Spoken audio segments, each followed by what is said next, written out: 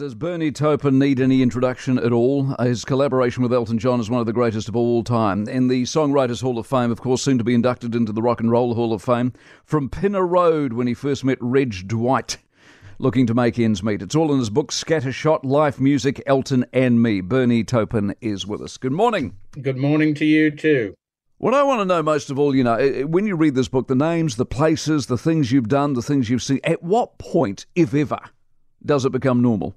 Well, I don't think you ever want it to become normal. When it becomes normal, then it's too normal, if that makes any sense. I mean, you just roll with it. Life is what comes along, and I've just been lucky to have had a very, very interesting life, and in many cases, I've sort of lived on the peripheral and watched things emerge or happen or take place, and been either able to be a fly on the wall or actually being in the eye of the hurricane. And when you go back to the very beginning, you can't have had, any concept of how this whole thing was going to unfold. No, well, I don't think you even think about that. You're living day to day, and that's very much what we were doing in the beginning. When I first met Elton and worked with Elton when he was Reg, we were literally sort of living in each other's pockets. We were just trying to survive in being just tiny fish in a huge pond, and we wanted to emulate our heroes and be part of that gang. And so you don't think about the future. You just think in the now, and you think about what you're going to do tomorrow, but you don't think what it's going to be like down the road. You can only dream. So explain this. So you want to write songs, right? At the start, you want to write songs. Turns out you can better than most people ever have. You meet somebody called Reg. He turns out to be quite good as well. I mean, how do you explain that connection, or is it just beyond explanation? Well, it's beyond explanation, and I don't think you really want to try and figure it out, because if you think about things too much, you could gum up the works, possibly. It's and the thing is, we weren't that good in the beginning. We were just trying, again, like us going back to the last question and the last answer, we were just trying to find our way. And we were sort of emulating what was current at the time. And it's like everybody in the arts, when you start out, you start emulating your heroes. It's like when you paint, when you start painting or creating art, you start by purloining from the masters. And that's what we were really doing. This was late 67, early 68. And we were at the height of psychedelia, and it was the time of songs like Whiter Shade of Pale and Pink Floyd and people like that. So we were trying to jump into that sort of circle, and we were just doing bad versions of a lot of good stuff. And so it was just like finding our way day by day until we really struck the mother lode and realized, we need to do something original. And ultimately we did. And, we started writing some decent songs that culminated probably in the writing of your song. And the way it worked, I mean, it's been portrayed, I guess, in the movie apart from anything else, but you write the words somewhere, you hand it over to him, he had some music, and there's your song. Is that the way it's always worked? Yeah, absolutely, always the way. But back in the early days, and I think I explain it in the book, I didn't really know what writing a song entailed. I mean, I really didn't. I didn't know how to construct a formulaic sort of lyric. I didn't know about verse and chorus and possible bridge or extended chorus.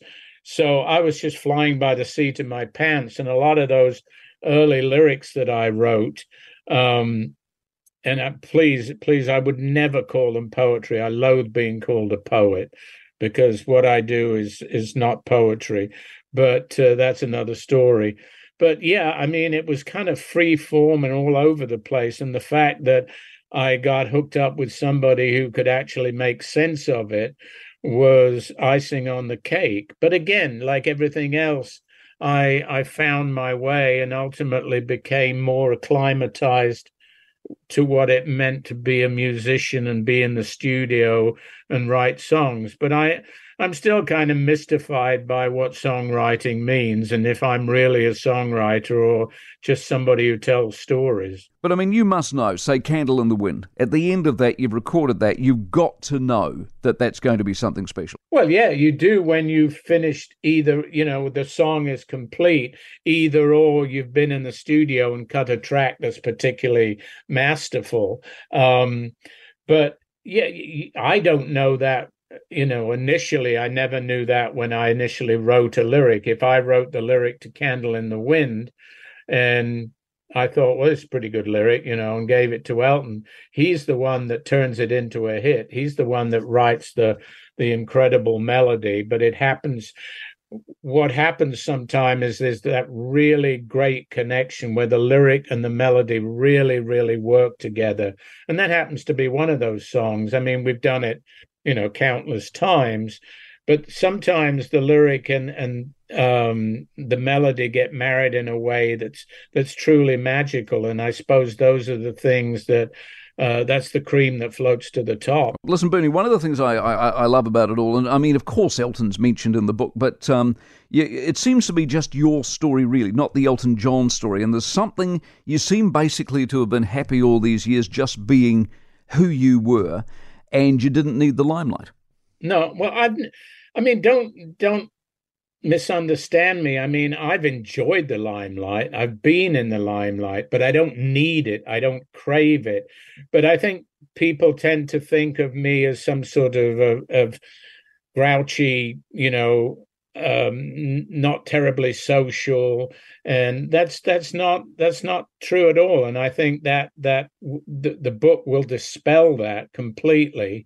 As I say, I've been in the eye of the storm, but I'm quite happy with my lot in life, and I have been since day one, and I've been given as much acclaim as I could ever want. I mean, Elton has never tried to sort of push me into the background from day one. Everything he did, he referred to as we. We made this album, we did this, we did that. We've got a new album coming out. It never says I've got a new album coming out, or he may on occasion, but he's always given me more credit than I could possibly even want, or I probably deserve it. But, I get as much as I want, and I'm there when I want to be, and I'm not there when I don't want to be. But see, how close were you? Because there's this lovely bit at the end of the book where he writes, and he's had a life I knew nothing of. So how can you be that close yet that distant? Well, we live in different countries. We don't live anywhere near each other. We talk constantly. Well, not constantly, but and the great thing nowadays, because the way that we're communicating now is like you're in the room with the person. So that's great. So that's a bonus. But no, I mean, we have not lived our lives in each other's pockets. We live entirely different lives. And I think maybe in a way the subtitle of the book is a bit misleading if people think that the entire book is about Elton and I's adventures. I mean, he only partakes of the book probably a quarter of it, if that. The rest is me on my own, traversing the world and doing what I've done and doing what I've enjoyed doing. How many drugs were taken, do you reckon? I mean, I lost count. I never took that many drugs. I mean, I wasn't, as I say in the book, at some point, there are some that say I didn't take enough, and there are some that said I took many. I'm certainly no Keith Richards, but I've had my day in the sun. But the great thing was I did it, lived it, and one day woke up and said, okay, I've done that. I don't feel like doing that anymore. I didn't have to go and detox. I didn't have to go and dry out. I mean, Elton, who was in much more dire straits than me, had to do that. But if he hadn't, it probably would have all gone pear-shaped. and we wouldn't be talking about him today. So, yeah, I mean, there were a tremendous amount of drugs and alcohol, but that's been chronicled by more people than me. You know, it's just a part of my story, a small part. Yeah, I know the story, say, with Alice Cooper, who's one of your great mates for all of these years. What is it about your industry and self-destruction, do you reckon? I think it's in the genes, it's in the bloodline. You know, it goes we didn't begin this. It began, you know, in the 40s and 30s. You know, I think they probably did more drugs and they did harder drugs than we ever imagined we could do. It's something that's always been associated with the arts. I don't know. I mean, it's the monkey on the back of the musicians and artists from time immemorial, you know. Fantastic. It looks, by the time we come to the conclusion of your book, that you found the right woman, you found the right life. For you, it doesn't get any better than what it is at the moment. Yeah, well, that's why I waited till this point in my life to write it. People that say, why write it now, is probably the dumbest question you could ever ask. You know, it's like, well, you're not going to write it at the beginning of your career, and why write it in the middle when there's so much more to come? And that's not to say that I feel that this is the end of my career, but I'm in a place now of great peace, great faith, and great love. And that, to me, you know, we've got lots more to do. You know, we'll go in the studio soon. We're going to start again now that Elton's done on the road. You know, he may have been done on the road and touring, but he's not done recording, and we can't wait to get back in the studio. Fantastic. Well, I look forward to it. The book, as I said, is magnificent. Thank you for writing it, and thank you for your time. Terrific to meet you. Oh, well, thank you too. Okay, you have a great day. Bernie Taupin out of San Ynez Valley in California this morning. Scattershot is the book. For more from the Mike Hosking Breakfast, listen live to News Talk ZB from 6 a.m. weekdays or follow the podcast on iHeartRadio.